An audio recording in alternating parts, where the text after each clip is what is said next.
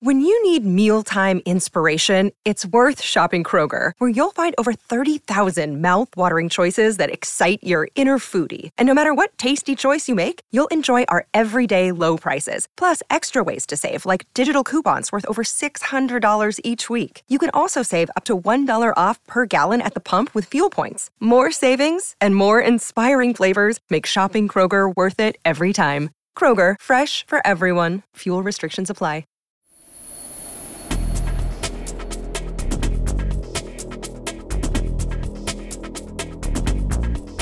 Ever feel like there's a constant stream of disasters unfolding? In August, more than 100 people died in the fast-moving fires in Hawaii. Earlier this month, a massive earthquake hit Morocco, killing almost 3,000. And just days later, deadly flooding led to more than 5,000 dead in Libya. With all of these catastrophes striking one after another, it's easy to feel pessimistic and powerless when it comes to the world around us. Yet, despite how frightening or gloomy the headlines seem to be day after day, for most of us, life goes on. But for the people caught in these tragedies, their nightmare continues long after the dust has settled. Zoom in on New Orleans, for instance, and the toll that Hurricane Katrina took when the storm hit the city in August 2005.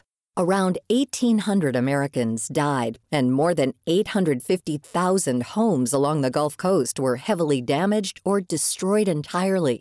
In the aftermath, thousands of volunteers helped the city's residents recover and rebuild. One person involved was Dr. Vicki Mays, a clinical psychologist with training in community emergency response. I actually pulled a team together from across the country. And we worked with one of the New Orleans foundations who were helping to put together a response. Mays is also a distinguished professor of psychology and health policy and management at the University of California, Los Angeles. In the years after Hurricane Katrina, she helped rebuild a framework for mental health services so that trained professionals could treat the influx of new patients dealing with PTSD, depression, and other disorders. How do you really come into a place that has had major destructions and start to rebuild a sense of community? How do you design rituals that will cause people to come together and have some sense of relief, so that part of what you're trying to do is disrupt that pattern of post-traumatic stress disorder? One part of this effort included training average people on how to perform psychological first aid. So, what are some key markers to keep in mind when interacting with someone who's been through a traumatic event? Learning how to listen, learning how to help people to feel more safe and secure. It is learning how to connect people. You know, in psychological first aid, what you want to help that individual do is to not feel and be alone. For the countless victims struggling in the wake of these natural disasters, mental health is too often overlooked. The work by Mays and others like her aims to change that. But what about those who want to help but aren't in a position to provide psychological services? No matter how close or far away you are from those in need, giving back in traditional ways, like donating food or basic household items, still helps to lighten the mental load. You know, contributing money is fine, but things like sending things.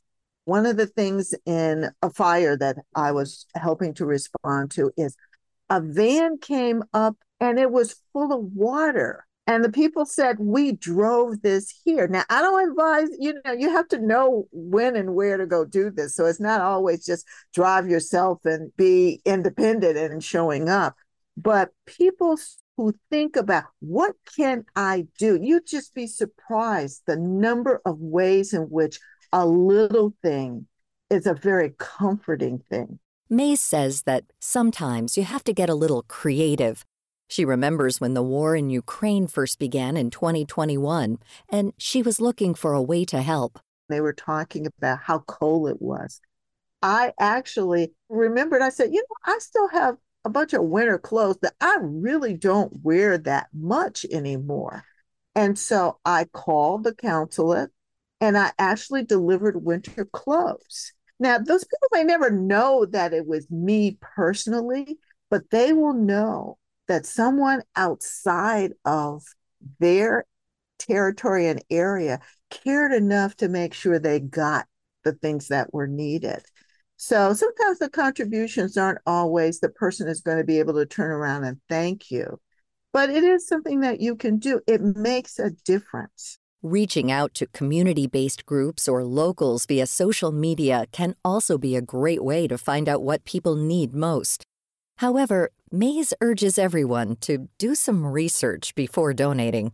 If you're giving, try and make sure that you know that you're giving to a group that is unbiased, unfettered, and will do everything they can to get things distributed in ways in which it's really needed. Sometimes you can give, and then you realize, for example, that that group is going to take 20 to 30% off the top for their working overhead. So I always check, and I try and actually support the groups that are already doing something there. And again, internet's great. You can look at Charity Navigator. There are lots of different ways to check it out. But if I'm really being resourceful, I try and think, now, who would know? Is there an organization that I can find? Do I have friends who, if I know something about their background, that, oh yeah, so-and-so's family was from Morocco, that's who I ask. With extreme weather events on the rise, you can be sure that there's always someone out there who could use a helping hand. And as some recent events have shown, disasters aren't just getting more frequent and powerful, they're also expanding to areas where they've never happened before. That's why it's so important to be ready for anything, even if you don't consider yourself to be in a danger zone. Have you done the planning that you need to do? You will feel so much better in the event things happen if you have a plan. Don't second guess yourself. Don't sit and wait and think that somebody can come and rescue you and what have you. But planning really does take away some of the regrets. So if I have one piece of advice is don't ignore warnings. In those events where there are warnings, don't ignore them. Think about the things that you can do to really take care of yourself if it's just you. I mean, if you get cut off and there's no one that's going to come, did you plan in terms of having water? You can find a full list of all the items to include in an emergency kit by visiting the website ready.gov/kit. That's ready.gov/kit. This is an emergency preparedness website created by the U.S. Department of Homeland Security and is regularly updated with new items and protocols. As a clinician, Mays says that these preparations can help ease feelings of anxiety and distress around disaster situations. You will be empowered with understanding how you can be your own support. And that is a powerful thing because it helps really propel people to be able to go through a disaster much better when they realize counting on themselves and having a plan means they don't worry about, has the city been kind to us and the city doesn't do this or that, or FEMA takes too long to get there, but they have a plan and they have reached out to people. To find out more about this topic and our guest, Dr. Vicki Mays, visit viewpointsradio.org. For more behind the scenes and news about our stories, follow us on Instagram, Facebook, and X. This segment was written and produced by Amira Zaveri. Our studio manager is Jason Dickey. I'm Marty Peterson.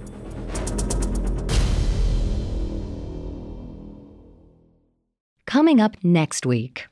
You can even filter down to the level of the kinds of bags that you like. So grocery bags or bread bags. And all of that is representative of the food that happens to be surplus in the marketplace that you live in. Discounted mystery bags of food? Sign me up. Then it's everything from not being able to read a newspaper article to not being able to understand a job instruction manual or a credit card agreement or a lease agreement. Why we're failing students when it comes to reading in America. I'm Marty Peterson. And I'm Gary Price. These stories in depth on your public affairs magazine, Viewpoints.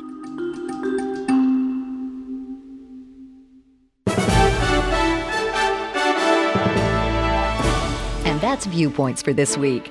Follow us on Twitter, Facebook, and Instagram to learn more about upcoming shows and find a library of past programs on Apple Podcasts, Google Play, and Spotify. Plus, you'll always find previous segments and more information about our guests at viewpointsradio.org. Join us again next week for another edition of Viewpoints.